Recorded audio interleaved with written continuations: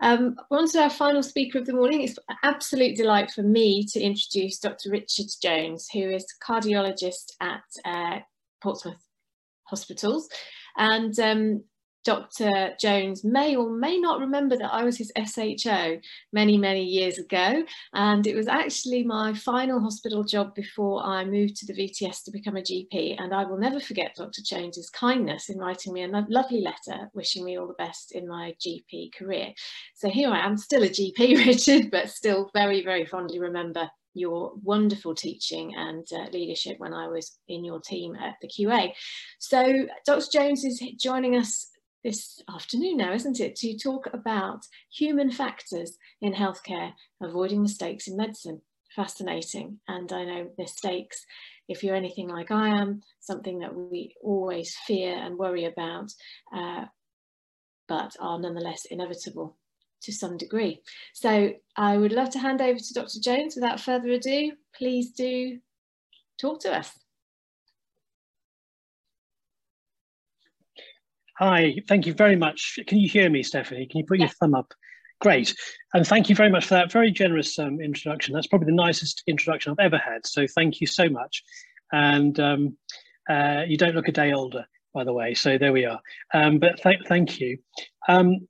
So now for something completely different, although actually I just picked up at the end of the last talk on the psychological aspects. And this is really probably a talk about psychology more than anything else, but it's something, as you say, that plays on our minds. So I'm based in Portsmouth, so I apologise that there's going to be a heavy maritime presence in this talk.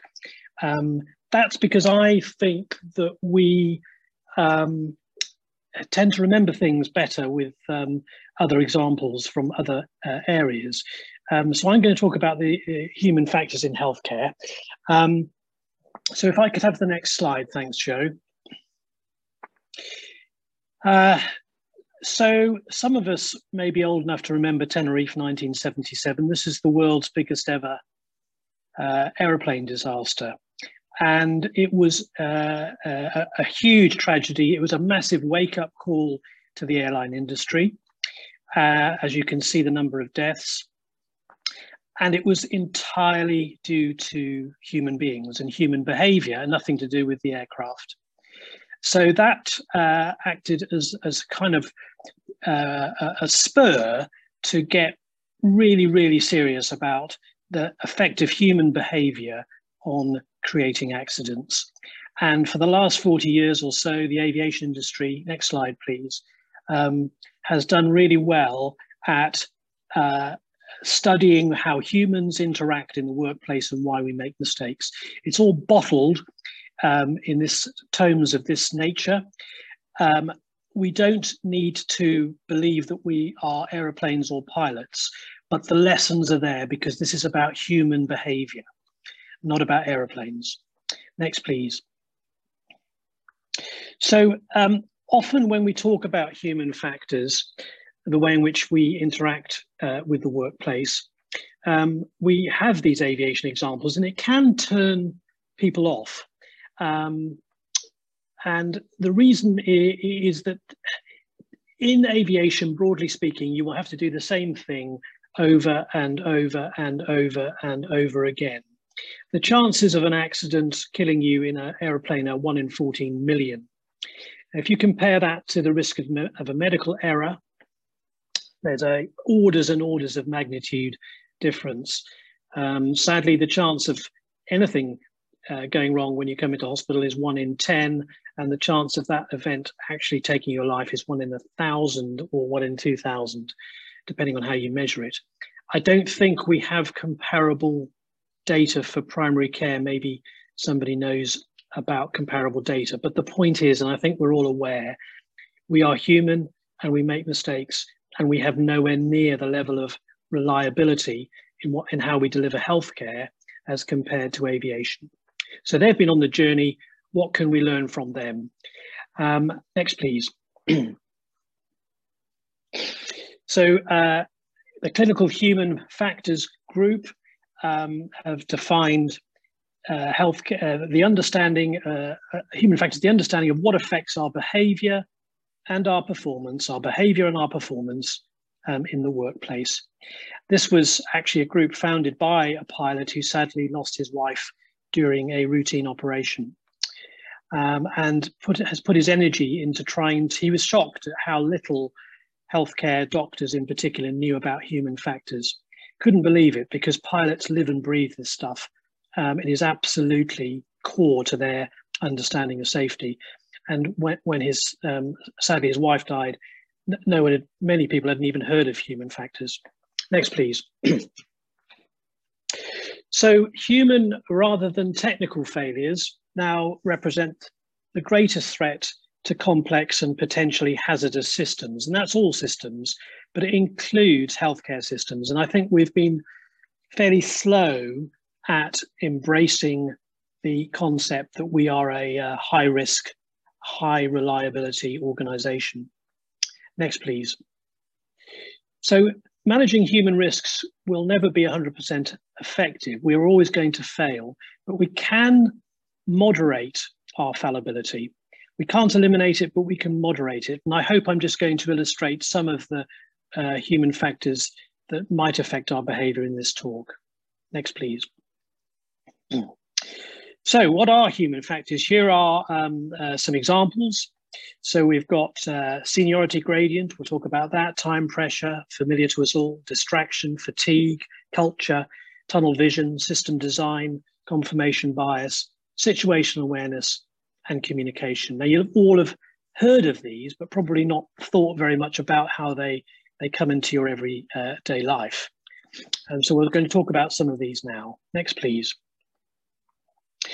Another important principle when it comes to error, and I'm sure you will have all heard of Professor James Reason's Swiss cheese model of how things can go wrong. So if you consider these slices of cheese all rotating, the chances are that the holes at some stage will all line up. And so in healthcare, as in many other industries, we have multiple layers of defense to try to prevent us making a mistake. Occasionally, all those holes will line up and our defenses will be penetrated. So that's something to keep in the back of your mind when you're thinking about how you design systems in primary care to not allow those holes to line up. And as we'll see in some of the examples we're going to talk about, it was really all the holes lining up rather than one problem. Next, please.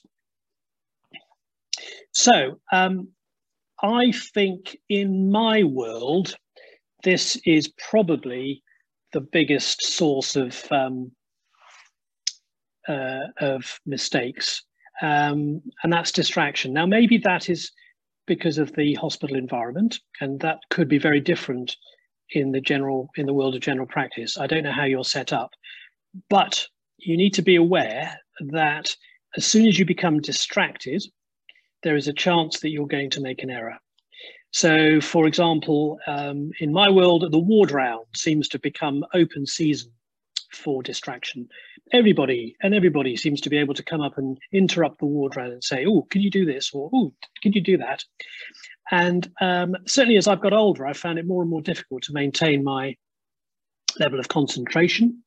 And after a distraction, you can drop the ball, lose important line of thought and concentration. The same might happen if you're sat having a consultation and someone interrupts you, or you're just probably trying to dictate or write a clinical note or look up some results. We forget things when we become distracted. So I can't emphasize enough how important it is to try to reduce the potential for distraction. You can never eliminate it. On the ward round, I give out little slips of paper saying that in the 21st century, human error is the biggest source of danger to our patients. Please do not interrupt the ward round unless your question is life-threatening. And you only have to do that a few times until you change the tone of interaction. So people now understand, without me having to be in any way rude to people, that actually, please don't distract unless it is life-threatening. So something to think about in how you set up your life in primary care. How open are you to distraction? Is there a way in which you can signal where you don't want to be distracted? One of my colleagues, Peter Brennan, who I do a lot of human factors teaching with, was getting very, very irritated in the operating theatre because people, when he was trying to do really intricate surgery, people would be chatting away about their Tesco shop in the background.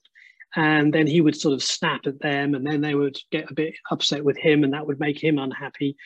And so the cycle of decline continues, and your performance then falls off. In aviation, they have a term called sterile cockpit, which means below 10,000 feet, you're not allowed to talk about anything in the cockpit apart from landing the aeroplane. So absolutely no distraction other than, no chatter other than landing the aeroplane. And Peter's introduced that in the operating theatre. So a lot of the operation's routine and people can chatter away and have music playing. But when it comes to a critical part, there is now a code for I need to concentrate that doesn't wind people up or cause offence. I don't know what the, how that might interact with your lives in primary care, but it's worth thinking about. Next slide, please. So how distracted are you? This is just from the American Automobile Association. So when you're driving along listening to the radio, low level of distraction. Trying to tune the radio, your distraction goes up. Texting, as we know, very dangerous. Actually, interestingly, the highest level of distraction when you're driving is trying to operate the satellite navigation system, as no doubt we're all aware. So be careful. Be careful. That's just when you're driving a car. Think about when you're doing something in the medical environment. Next, please. So I mentioned we'd have some maritime examples. When you reach the pinnacle of your career as a captain of a warship, this is not how you'd like to see your warship, on the back of a low loader in Sydney Harbour. And the reason for that, next slide, please, was this. And this poor HMS Nottingham came off the worst for collision with Wolf Rock off Lord Howe Island in Australia. And the reason this happened was, next please, distraction, you guessed it. So landing the helicopter is one of the most challenging things to do on a ship when it's moving up and down at sea and the wind is getting up. And more so when the captain's in the helicopter. And so the whole bridge had become distracted by the idea of trying to get this helicopter landed safely. The weather conditions had changed, and the plan of navigation that had been laid out before the captain left had changed. And sadly, we talked about the Swiss cheese. The chart, they were about to set sail across the Pacific, and the chart of the bay they were in had been changed to a chart of the Pacific. And so the scale was very different. So the rather large rock just below the surface was now a little tiny cross. And then by chance, the navigator's pencil had also drawn their course straight through the rock. And so pencil obscured it, and he hadn't noticed it. He was a junior navigator. So all these things are combining to cause distraction, which you wouldn't think was possible on something as sophisticated as a warship, but it happens. Could it happen to us? Next, please. So another maritime example, I was at medical school when this happened, but I remember waking up to the radio of this tragedy that happened off Zeebrugge. The Herald of Free Enterprise had capsized and 193 people had died. Now, on the surface of it, this was pretty straightforward. The ship, the ferry, had sailed with the bow doors open. And as soon as it started to hit waves, water had come in, sloshed from side to side, and the boat capsized in fairly quickly.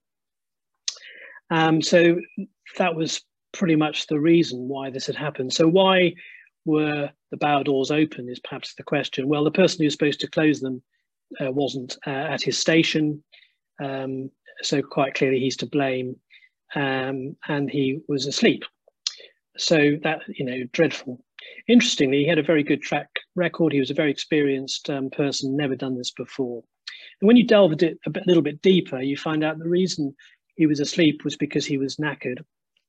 And the reason he was so fatigued was because the company was losing money, and they'd increased the frequency of sailings to try to earn some more money, but they hadn't increased the sort of crew time off. So they're having to work harder. Normally you would get some rest while the ship is being loaded and unloaded. So he had worked an extreme number of hours, like some of us may remember when we were junior doctors. And he was just fatigued, and he didn't wake up as he normally would when the ship sailed. And then you add in the fact that the alarm, the experienced captains had been requesting that an alarm was fitted to tell them if the bow doors were open, and that had been kind of ignored by the management. And so there was no effective alarm to tell them, or light to tell them that the bow doors were open. And so all of this effectively goes back to the boardroom. Next, please. We can come on to this. I'll come back to the boardroom in a moment. But so fatigue was the fundamental cause, excessive working time, poorly designed shift patterns. I really fear for our junior doctors. I don't think the current pattern of working is healthy, because we take a biological clock, we turn it completely upside down for 3 or 4 days. And just by the time that they've got their biological clock adjusted to doing nights, we turn them back up the other way. I don't know whether this is sensible, because I think if you do it frequently enough, this causes real fatigue, which is more than just tiredness. Importantly, fatigue leads to a decline in mental and physical performance. And it's particularly concerning for workers who are doing machine-paced, complex or monotonous tasks. Well, I don't think being a doctor is machine-paced necessarily, but certainly complicated. Although rewriting a complicated drug chart in the middle of the night could be seen as machine-paced. But I do worry about the fatigue we're inducing with this pattern of working. We used to get tired when I was a junior doctor, because you do a day and a night and a day. But everybody knows you can get away with a night of no sleep. But I think it doesn't lead to fatigue in the same way, unless you're doing it too often. Next, please. So this is an example of a latent failure of the Herald of Free Enterprise. There was a board decision that was made without a good understanding of how it was going to affect the operational context and therefore the frontline delivery. So whenever we're making decisions that might affect how the frontline work, it's worthwhile just thinking through the potential consequences. And if they had sat down and thought through what might be the consequences of increasing our frequency of sailing, they may have worked out that fatigue would have been one of them, and that could have been a risk. Next, please. This is, you can't read all this detail, but this is the Canadian Occupational Health Society. But the one bit I wanted to say was that staying awake for 24 hours straight, this is top left, affects the human body almost exactly like the blood alcohol level of 0.1%, which exceeds Canada's legal limit for driving. So that's interesting, isn't it? You know, once you've been out of bed all night, you're probably acting as if you're over the limit. And we just need to be aware of that. I don't know how much work you have to do in primary care these days after you might have been up all night. I've got a friend who's a GP in Devon, but he works in Plymouth. And I always worry about him, because every week he'll do a night shift. So he'll drive to Plymouth, which is about 25 miles, do an overnight shift, and then drive home again. I always worry about him driving home after that level of disruption. But there we go. And he's no spring chicken anymore. He's even older than me. Next, please. So states of mind can also increase our risk. And I just give you this simple mnemonic: HALT. Because if we're hungry, or if we're angry, or if we're late, or if we're tired, that is more likely, that state of mind is more, it puts us at risk of making a mistake. So if you think about it, if you think, am I hungry? Am I angry? Am I late? Am I tired? Why am I feeling like this? It may have been impossible to avoid those things. The real world happens to us, but we just need to have it in our minds. And if we're hungry, angry, late or tired, we are more at risk of making a mistake. And it might be time to just pause for a few minutes to recover from whatever those causes might be. Next, please. We've talked about this. That's appeared twice. Apologies. Next, please. Yeah, so this is really about the barriers. We talked about the Swiss cheese. So often upstream culture is important. Are we organized, or are we chaotic in the way that we do business? So is your surgery a very organized, well-run sort of place, or is it a bit chaotic, or is it a mixture of both, or does it depend? Do we allow lapses in concentration? Do we allow the interruptions that I mentioned earlier? Because that's when the last line of defense is us. That's when we make slips, lapses, and errors. So just worthy of thinking about the chain of events, as happened in the Herald of Free Enterprise. Next, please. So obviously I'm in Portsmouth, and greetings to you from a lovely sunny day here on the Solent.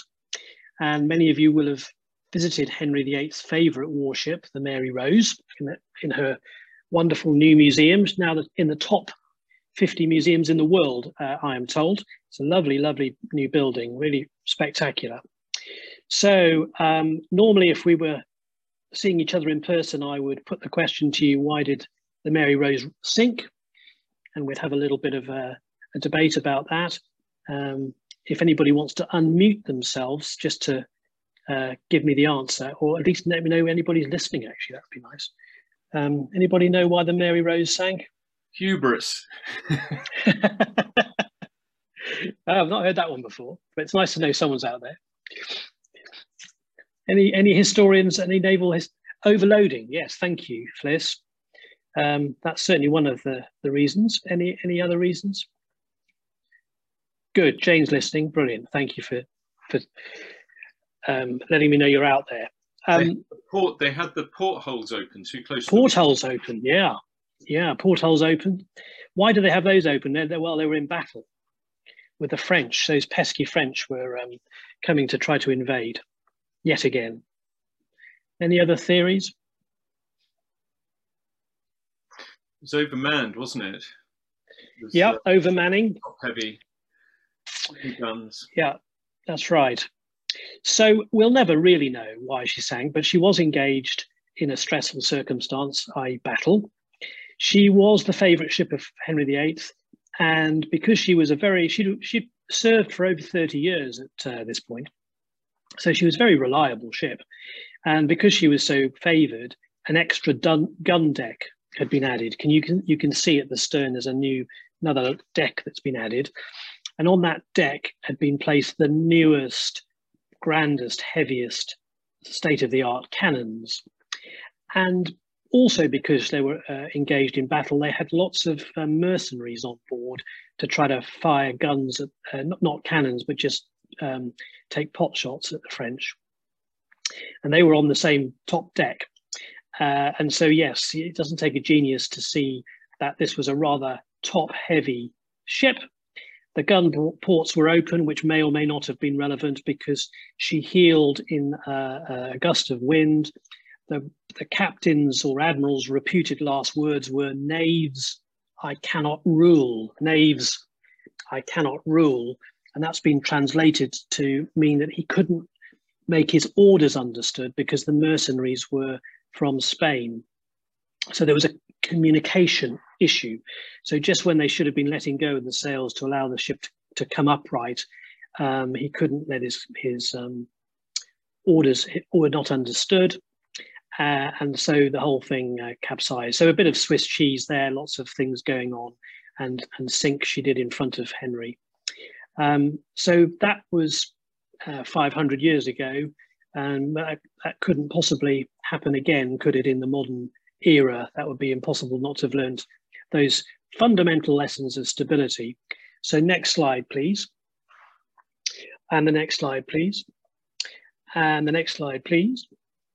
So some of you may remember waking up to this on the 3rd of January 2015. This is one of those very functional looking, unattractive car carriers that ply their trade between the continent. Well, I don't know if they're still plying their trade. I hope they're still plying their trade a bit anyway, between the continent and us, carrying cars to and fro. And then this is the Hergasaka. And as you see, she has just about capsized, and she was saved by the Bramble Bank, which is a sandbank in the middle of the Solent. Otherwise, she would have sunk and blocked the entrance to Southampton for a long, long time. And this would have been a national disaster, because a lot of our imports, including oil, comes through this particular port. And so this would have been a real significant problem for us. So the Hergasaka's role is to sail between Hamburg, Bremerhaven, Southampton, Singapore. She just does that loop over and over again. So she's picking up cars and dropping off cars and other things, but mostly cars, trucks. But because it was the end of the financial year, they reversed the route. Normally they would load a ship from the bottom to stop it being top heavy, and they would load first in Hamburg, then Bremerhaven. And Southampton was always on the top 3 decks because it was the last to load before going to Singapore. But they reversed the order, but funny old thing, they didn't reverse the loading. So the bottom of the ship was empty, and they put all the Southampton stuff on the top 3 decks as usual. By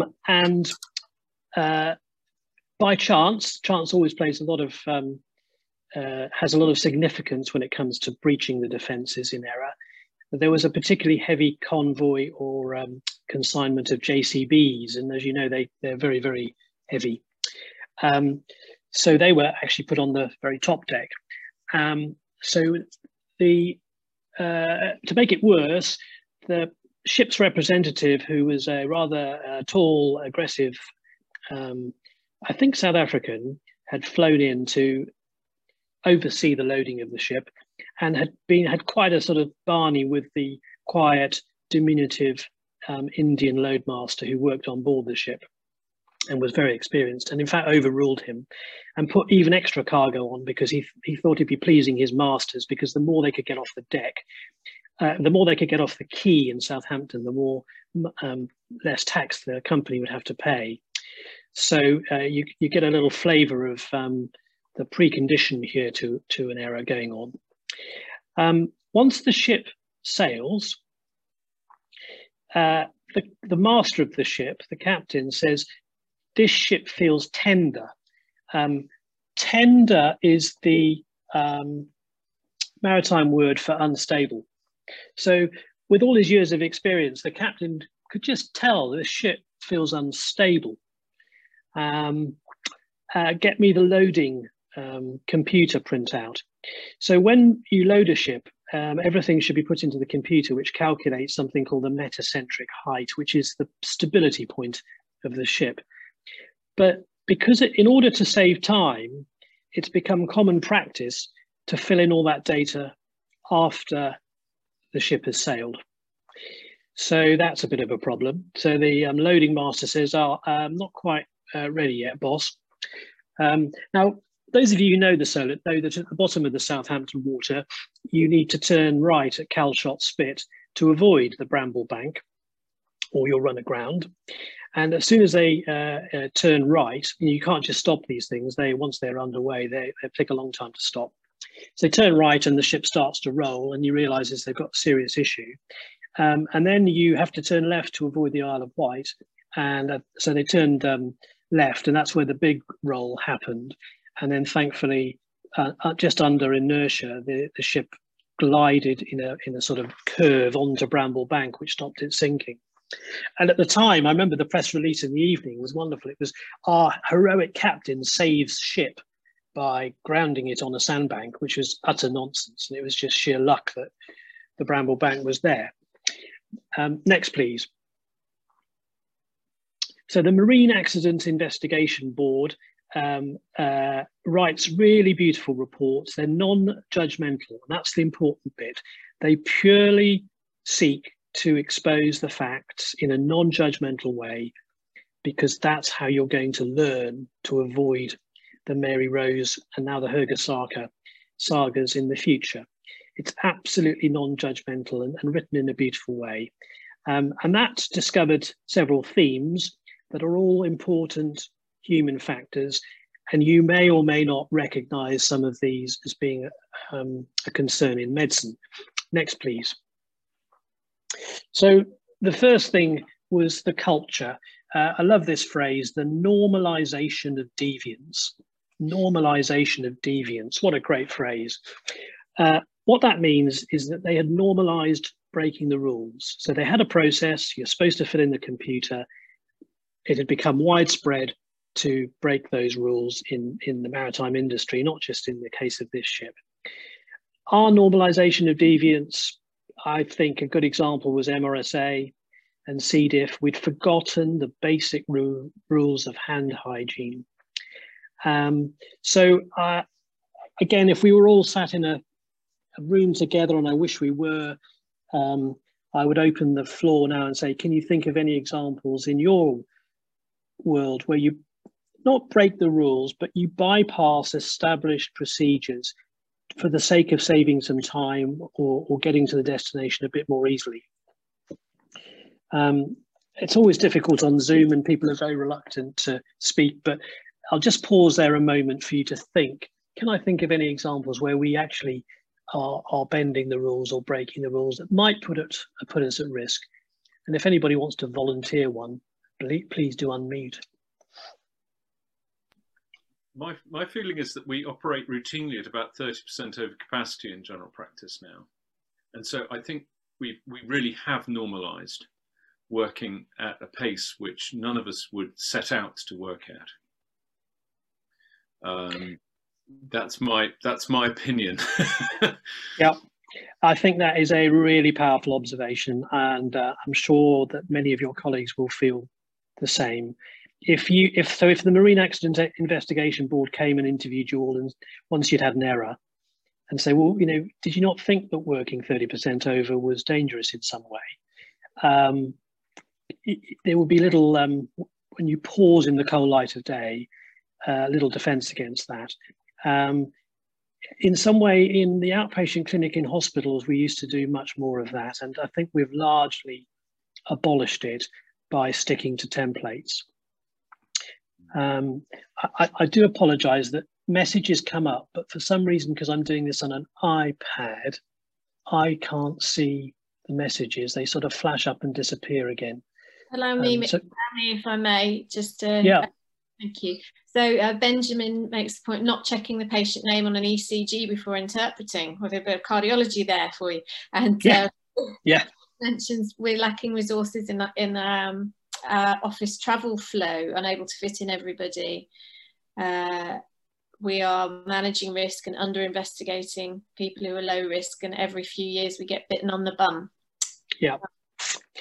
Yes. So in order to cope, just like the Herald of Free Enterprise, and just like to save time, we're cutting corners. Those are really interesting examples, and you may think of more examples. Really sorry, I can't see these points coming up. Someone else has. Oh, here we go. Zemma.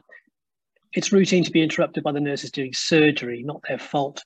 They're time pressured as well. Yeah, exactly. So it's a way. So I can't give you the answers to that, but you could think about having times when you can be interrupted, or ways of interrupting that perhaps less distracting. There's also if I can just make I've just thought of it, the information overload that we as GPs have all the time, that there is constant messages flashing up on the screen marked urgent, which will actually turn out that somebody's moving rooms within the building, and my train of thought is completely disrupted by that, and I think that's needless. And also the number of times that you get alerts and red triangles in the clinical system that say, are you sure you want to prescribe this? Are you sure you want to prescribe this? And most of the time, it's not really an important thing. Sometimes it will be, but I think there's that click fatigue where you've shut down an alarm so many times that perhaps when one really is important, it's going to be easy to miss. Absolutely, we all do that, don't we? We become conditioned to shutting these distractions. So yeah, this comes back now to system design. This comes back to the adding the extra deck to the Mary Rose, doesn't it? How can we make those more meaningful? Maybe it's a colour thing. Maybe, you know, the most severe warnings need to be in red, whereas the more minor, I don't know. I don't work in your world, but the point is, unless we sit down and start having these discussions as clinicians with our teams, we will still be vulnerable. Did anybody else want to make a comment there? We have a comment. One of our colleagues is saying, I always ask staff to wait for me to finish whatever task I'm doing before I move on, so that scripts are finished first, unless it's a true emergency. So that's a good comment, isn't it? And, you know, if you can do that without causing offence or maybe completely disrupting the flow, that's got to be sensible, because scripts, I think we're all vulnerable to, aren't we? Yes, absolutely. Oh, I can see this one. Sarah, we are holding greater than ever risks due to COVID. Couldn't agree more. And Karen, receptionists and nurses are always happy to. I hope you can see these. Yeah. I mean, I think what I'd encourage you to do is to just take away some of this, perhaps, and have a discussion. You can't do the whole of human factors in the coffee break, but you could start talking about where are we most at risk. We've got a hand up, Bernard. Yes, Bernard, what do you want to ask?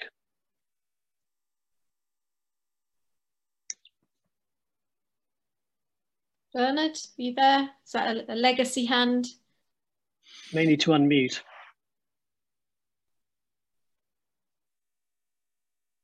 While Bernard's okay.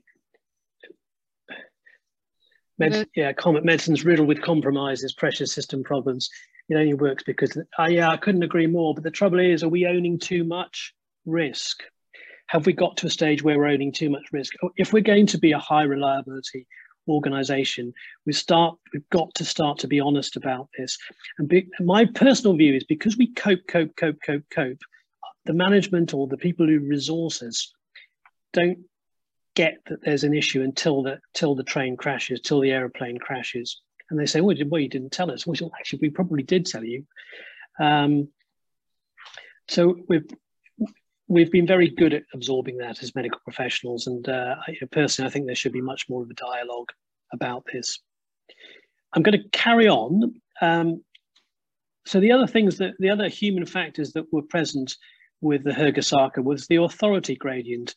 So this is I don't know whether this is a danger in primary care or not, but certainly is in medicine, isn't it? Where there's a big difference in the seniority of the most senior person and the most junior person.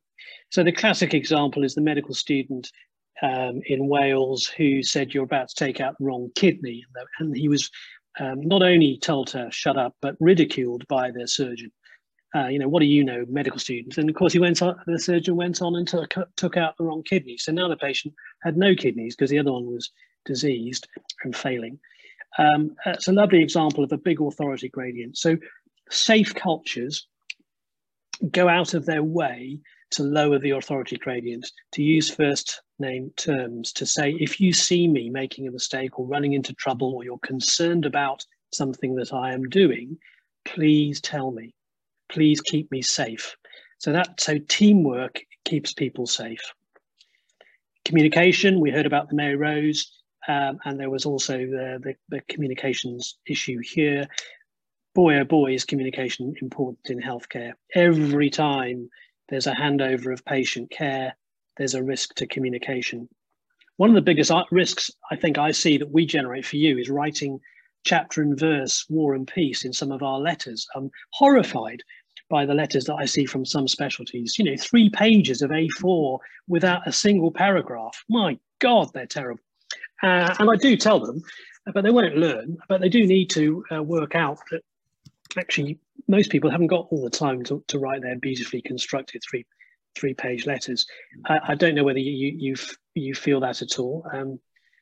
There's Andrew. Social services even. God, I didn't think anything could be worse. Yeah. Now, so it's not just about use of resource, is it? Who's got the time to write War and Peace? Let's face it. But it's about patient safety, because there will be things that are missed. Churchill used to have a lovely phrase when he was a very junior officer. I'm sorry the report is so long, sir. I didn't have time to make it shorter. I'm sorry the report is so long, sir. I didn't have time to make it shorter. So in other words, it takes a bit of mental effort to condense your thoughts, and it's actually just laziness to write War and Peace. Lisa's saying she gives a whole session to medical students to discuss. Oh, good. Yeah, absolutely. Absolutely. So don't be apologetic. It's a patient safety issue. Checklists. So on the Hirgasaka, they had, of course, checked. There were 211 boxes, and when you on 11 pages, and when you look at them, they're all ticked beautifully, and quite clearly they haven't been ticked real time. They've all been just ticked in retrospect. So checklists are great as long as you use them properly and that they contain the minimum possible amount of information, and that we actually use them properly. Fliss is saying, well, why don't you say, Fliss, what you're saying?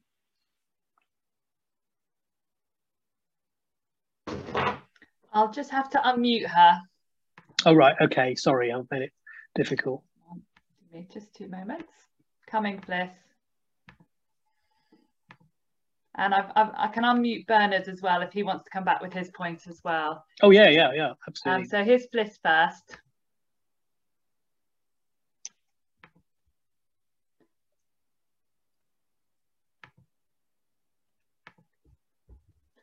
I'm not sure if Fliss was, she tried to talk earlier this morning and didn't. Yeah. Bernard's got his hand up, Richard. Well, I guess, Fliss, was that you then? Yes, I'm on. Sorry. Yeah. Great, make your point. Lovely. Yeah, nice to see you, Richard. I investigate NHS complaints, and it's a rich source of learning for me. I've just done a complaint where the community mental health nurse did a lovely assessment, wrote a letter to the patient and said, I'm going to write to your GP to ask them to refer you to Department X, whatever it was. And the GP didn't do that, because the GP read that letter as, oh, they're going to write to me. Actually, they just got the copy of the patient letter and were waiting for the CMHT to write. Yeah. Stupid thing that led to delay in treatment and a very unhappy patient and a GP who was really stitched up. Traumatized, yeah. So that's a workflow thing, isn't it? And and not many layers in the defence. Yeah, and quite often there'll be something buried that actually was 3 pages of A4. Yeah. And the instruction to refer onwards, if the GP had read it as this is my letter, was buried in paragraph 28.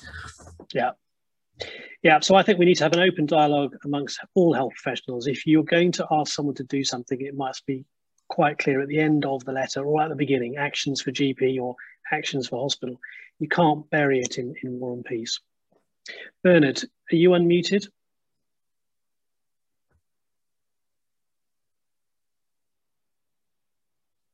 No, okay, I'll carry on. Can you hear me? Oh, yes. Hello, Bernard. Yeah, technology. Yeah, thanks so much. Are you still, I want to sort of do a comment at the end about sort of clinical reasoning. So I don't know whether it's the right time to do it or whether I should do it at the end. Probably at the end. If that's all right, I'll try to, we finish at 1, don't we? So I must remember to leave a couple of minutes for that, but thank you. Yes, okay. So checklists, great if we use them properly. Cognition, actually, it could have been perfect time for Bernard to do his bit about clinical reasoning. But there was a failure of thought at head office and on the Quayside about, hang on, isn't it, why are we putting all these cars on the top floor when the bottom 2 are empty? Well, that's what we always do in Southampton. They'd reversed the order and the ship was going to go Southampton, then Bremerhaven, then Hamburg. Design, so both the computer system allowing them almost to fail by not populating it as loaded, but also the design of the ship allowing this to happen. And then, so, you know, is this bad luck or is this Swiss cheese? Next, please. So earlier on, someone made the point about we're always working at, it feels like 30% over. So this is time pressure. So this is from the Royal College of Physicians, bottom right, say 6 to 8 new patients in a clinic or 12 follow-up per clinic. You know, I used to work in an environment where you'd see double that and you'll be racing, and of course you're going to make a mistake. I'm sure the same you feel in primary care. So therefore you should build space for unexpected work. Can you quantify how much unexpected work is going to happen to you in a day? If so, build in the space. Design is important, design in the space. Separate predictable from unpredictable work. I was always struck by how GPs could be rung at any stage during surgery to say, Mrs. So-and-so is having chest pain or some other emergency, and can you drop everything? I think probably that has been addressed, and you probably do separate your predictable from your unpredictable work. Is that true now, broadly speaking? As a GP who has worked in a number of different practices recently, I think it does tend to vary, although my experience is usually that there'll be some sort of duty system where that person will have a degree of protection from the routine to be able to absorb. Yeah, although Fliss says not for the poor old duty doctor who's yeah. And sometimes, of course, you know, the duty doctor will come into work and one of the other GPs will be off sick, and suddenly all of that work has to go somewhere.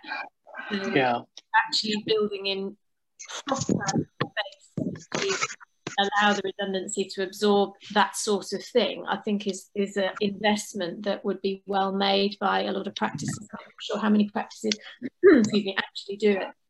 Tony, can you leave it? And Mark makes the point that's usual for seniors or managers to disapprove by saying of us saying things are unsafe. Man up. Absolutely right, and that was exactly how it was in aviation, where when we used to kill people. So the Tenerife accident, the captain was a very, very senior. The first officer was very, very junior. The captain was also on all of the posters for KLM. He was the poster boy, and that added to his sort of godlike status. And he heard they were in fog. They'd been diverted to Tenerife. There were loads of jumbo jets diverted in fog. It's not really built as an airport for jumbo jets. The fog was lifting, and he was about to taxi, and the tower said, "Not clear to taxi." Junior officer relayed that to the captain, who said, "I heard clear to taxi." Junior officer said, "No, we're not clear to taxi." Senior captain says, "Are you arguing with me, boy? I heard clear to taxi." It's all recorded on the voice recorder, and he taxied into the path of an aeroplane that was about to take off, both fully laden with fuel, and you saw the picture, and that was the disaster. So that's the reason they pay attention to that, is because so many people are killed at once. The reason we pay less attention in healthcare is that people perish one by one, and unless we take a stance with our seniors and say this is not safe, we need to talk about this in patient safety terms. We're never going to change the system. Going back to time pressure, allow adequate, and this is the critical bit, undisturbed administrative time. So try to be undisturbed. I like the arrive early, leave on time, easy to say, more hard to do. I like it. I love feeling that when I do it. It's really good. Avoid distraction. Don't overbook your clinics.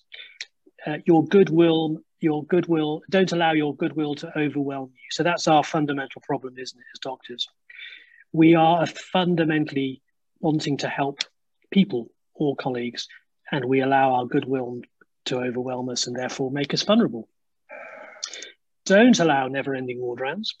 My God, you can't concentrate on a ward round that goes on for hours and hours and hours. I'm sure it's the same in surgery. and don't overload your lists.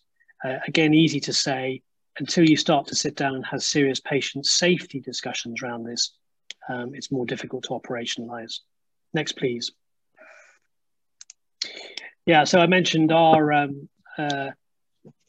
normalization of deviance. This was infectious diseases reports. You can see them rising up. Do you remember that terrible time in the 2000s when patients were terrified about coming into hospital because they were going to die of MRSA? And it took ministerial action, embarrassingly, for us to get our house in order. And MRSA and C. diff now are rarities, I'm pleased to say. Next, please. So maybe this is one of the biggest problems we need to address. Medication errors. These are our jumbo jets. 237 million medication errors in the UK per year, causing 712 deaths. And that's probably, almost certainly, that'll be an underestimate. You know, that's more than 2 jumbo jets. How do we manage to create so many medication errors? This is hospitals and primary care. I'm sure you, if you pause for a moment, you can think of all the potential ways in which we allow such errors to occur. I suppose a more fundamental question here is it right and proper to have a busy GP sitting, signing script after script after script, or clicking, I guess you do nowadays, do you? Should you know, is that rightfully your work, or should that be the work of somebody else? Depends how good the system is. I went from a practice where I trusted my partners to be very diligent on the medication review and their reviewing of the patients, and I felt happy to click off their work. In other places where I've locumed, I felt very nervous. Yeah. Where I don't know the culture that's behind what's being produced. I think it can depend. It can be a formality, or it could actually be a safety net which needs to be robust. It depends how you run your practice, I think. Yeah. That's a really good comment. And that comes down to the other fundamentals of human factors: teamwork and trust. So in the world of aviation, no one dreams of not trusting the fact that the aeroplane has been serviced to the very highest of standards. And so accidents, thankfully, are rare. We've just had one, haven't we? A near miss in America where a fan blade broke. Thankfully, those type of manufacturing errors are extremely rare. But nevertheless, the pilot will still walk around the aeroplane having a good look at it before he takes off, because every so often you will spot something that has been missed. Was there another comment there from Fliss? It's about DMARDs. They won't prescribe them until they're stabilised in one practice. So identifying the risky things and having processes in place for them, I think would be a And again, unless we take a bit of time and think about these things, we'll never design safer systems. But because we're working at such full speed or over capacity, we never take the time to step back and think, where are the risks? How can we do it more safely? Next slide, please. So I'm going to finish on this one. But there is a big movement called Civility Saves Lives. This was published in the Harvard Business Review. Interesting. When someone's rude to you, 80% of the recipients lose time worrying about the rudeness. So it's quite... Someone said before, the use of language is really important, isn't it? Well, also the way you use the language can be important. 38% reduce the quality of their work. 48% reduce their time at work. 25% take it out on service users. So we become less effective clinicians delivering poorer care. But it's not just the person who received the rudeness. It was also the witnesses, interestingly. So the witnesses get disturbed by it. 20% decrease in performance. 50% decrease in willingness to help others, and 75% service users less enthusiasm for the organization.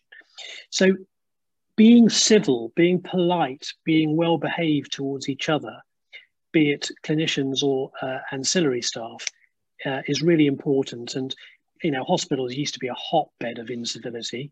Our current medical director, John Knighton's very hot on this, and we're desperately trying to stamp out incivility, not just because it's a bad thing, but because it also is a patient safety risk.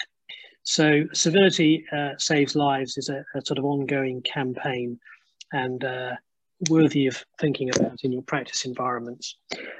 Look, there's loads more that we could talk about, but I'm conscious that Bernard wanted to talk about cognition, which is again one of the human factors, particularly confirmation bias, believing what we want to believe, seeing what we want to see. Bernard, are you unmuted still? Yes, I think, can you hear me, Richard? Yes, I can, yeah. Thanks so much for your important slides and discussion. I mean, I'm working on clinical errors for the last 10, 11 years, wrote in the BMJ that it needs to be part and parcel of teaching, which I think isn't as yet, and even mistakes is something which is amazing. I mean, the third cause of death are medical mistakes after cardiovascular disease and cancer in America. Yeah. So that's quite, quite daunting. So looking forward, there's sort of certain things one could read, which I found quite interesting. And it's interesting, it comes all from Harvard, because obviously they're probably aware of medical mistakes and the impact on patients. So there's an interesting article in the BMJ, which is a review article, called Error in Clinical Reasoning Causes and Remedial Strategies. That might be quite useful to read. And an amazing book from a chap called Jerome Grobman, who had a medical chair in Harvard, and it used to be a New York Times bestseller, so you can read it very easily. How doctors think. So you always have to think, how do you actually think and do your reasoning processes? I mean, that might be quite useful. If somebody wants to read how doctors think, there's sort of Catherine Montgomery, but that's very difficult to read. So one could stick with how doctors think from Jeremy.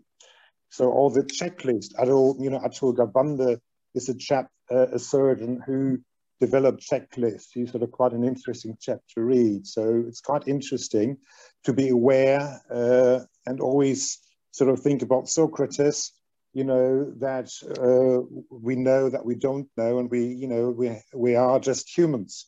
So you always have to reflect. And unfortunately, the new technology with the telephone consultation has got problems, because there's one, for example, anchoring, where you do decision too quick, and then you actually don't think about it, and then it's gone, and a mistake can be done. So there's certain things which you're aware in terms of mistakes, you can sort of do something about it.